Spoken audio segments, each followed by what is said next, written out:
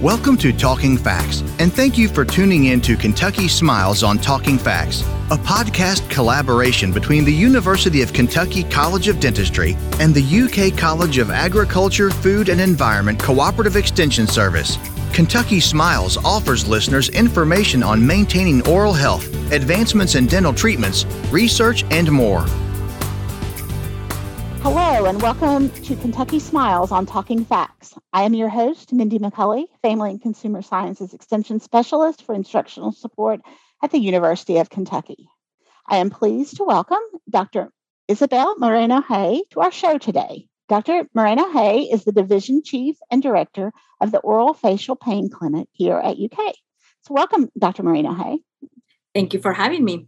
We're going to talk about a topic today that I probably can guess that most of our listeners would not have assumed would be related to oral facial pain, but we're going to talk about sleep disorders. Let's just jump right in with both feet and talk to me about how sleep disorders are related to the oral facial pain clinic that you are director of. Yeah, thank you so much for that question, because actually, just orofacial pain doesn't sound like one of those things that we would be managing as sleep disorders, right? At first, I completely agree with that.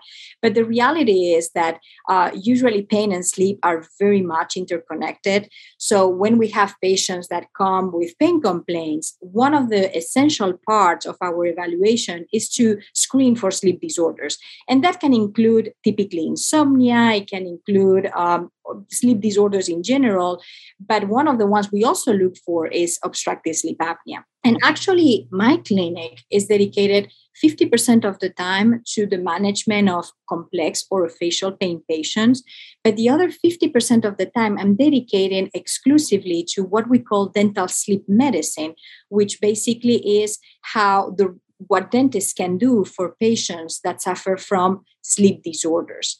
Now, obviously, we have a patient that have a sleep disorder, we suspect that might have a sleep disorder. What we should be doing is referring them to a sleep physician. And it's the role of the sleep physician, the ones who will look into the diagnosis of that sleep disorder. So let's say we suspect that our patient might suffer from obstructive sleep apnea. What we will do as dentists is our responsibility is to refer that patient to the sleep physician, have them checked, and if it's confirmed that they have that specific diagnosis, then we can help as well in the management. We play an important role as part of the team that can manage that type of sleep-related disorder. And that's one of the things, as I mentioned before we started recording, I am one of those persons who has a sleep disorder, and I never thought to talk to my dentist about, this issue. And so I think that that's something that we can certainly educate our listeners on, that if they are having issues, they need to talk to their dentist just as well as they need to talk to their physician about it. Absolutely correct. I think it's very important. And the reason why dentists play a very important role is because we play an important role in two things. The first thing that we can help with is we can help with the screening. Since we are already working always on the oral cavity, the same way that when we do an exam on the teeth, an exam on the gums, the mucosas, we can also look already into the pharyngeal tissues, into the throat. So we can have an idea if there's any predisposition for obstruction. But then we can also provide some screening tools to our patients, something as simple as a simple questionnaire. And there's one that can be easily accessed in the internet. It's called Epworth Sleepiness Scale, ESS. And something that just takes a few minutes to complete can also give us an idea of if we are at high risk for obstructive sleep apnea. So if you suspect that you might be, and you have the opportunity to maybe see your dentist, it's worth exploring that with the dentist. Now, as I mentioned before, the dentist will not make the diagnosis. Then They will probably provide you a referral and a recommendation to maybe you should go and have it checked, or, and guide you on the right direction. But then the reason why as dentists we are involved in it is also because we can help manage this condition. So traditionally, patients that suffer from sleep apnea, meaning that they stop breathing in the middle of the night, have been treated usually with CPAP. So that would be a machine that can cover either the nose or the mouth or both and pushes air through the nose and through the mouth in order to keep the airway open. So that airway doesn't block through the night.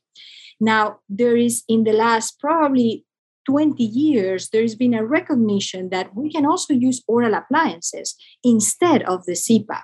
So the oral appliance would be very similar to a mouth guard, like, what we use when we are playing sports, but it will be double on the upper and lower jaw, and it will help guide the jaw forward. So we keep the airway open. We kind of bring the tongue forward and we create space between the back of the tongue and the back of the throat, which is the area that typically collapses when we are having an apnea event.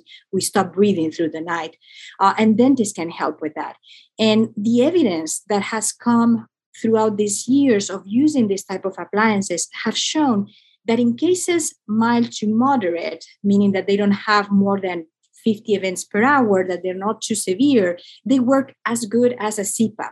Now, if we have a very severe case, then the oral appliance can work very well for those patients that cannot tolerate their CPAP, because unfortunately, the CPAP works well, but you have to be able to wear it. And some patients, first of all, cannot wear it at all because it's very uncomfortable, or even if they wear it, they might not wear it all night. So if you don't wear it all night, you kind of lose a little bit the efficacy of it. And an oral appliance can be a good alternative in patients that cannot tolerate a CPAP when they are very severe. So because of that, dentists are receiving more and more training, and it's becoming more and more common in dental office to be able to offer these treatments to our patients. Think that this is all fascinating, and I love that you are talking to me about this, because I'm learning something new every day. And that's one of the things that we love about this podcast, because it does give us the opportunity to learn something new. So we certainly hope that our listeners are learning new things as well. Dr. Moreno, hey, before we finish up, are there any last words that we need to share about the oral facial pain clinic, or the sleep disorder portion of the oral facial pain clinic? No, I think we have covered it very nicely. Maybe just give our audience just a little hint of, that we are located here in the Kentucky Clinic on campus. We are, a multidisciplinary clinic. So when our patients come to our clinic, they're going to be evaluated by different providers. We are not only dentists, which is our training program designed for, but we also have psychologists on board that help us a lot in the screening of these patients. We also have physical therapists on board. So it's a multidisciplinary clinic in which we try to provide this multidisciplinary approach to patients that are suffering with either orofacial pain or sleep disorders. I think that's wonderful. In our show notes, we will make sure to provide links to your website and Facebook page and everything, so that people will be able to access your information and get to you in all the ways that they possibly can if they need more information. Dr. Moreno, hey, thanks for taking the time to share with us today. I know that this is important information, and the more people that will learn about it, the better that we will all be. Thank you so much for taking your time to talk to me. Thank you. And to our listeners, I hope that you will join us again. Kentucky Smiles is available monthly on the Talking Facts podcast, which you can find on all major podcast providers. Thank you for listening to Kentucky Smiles on Talking Facts.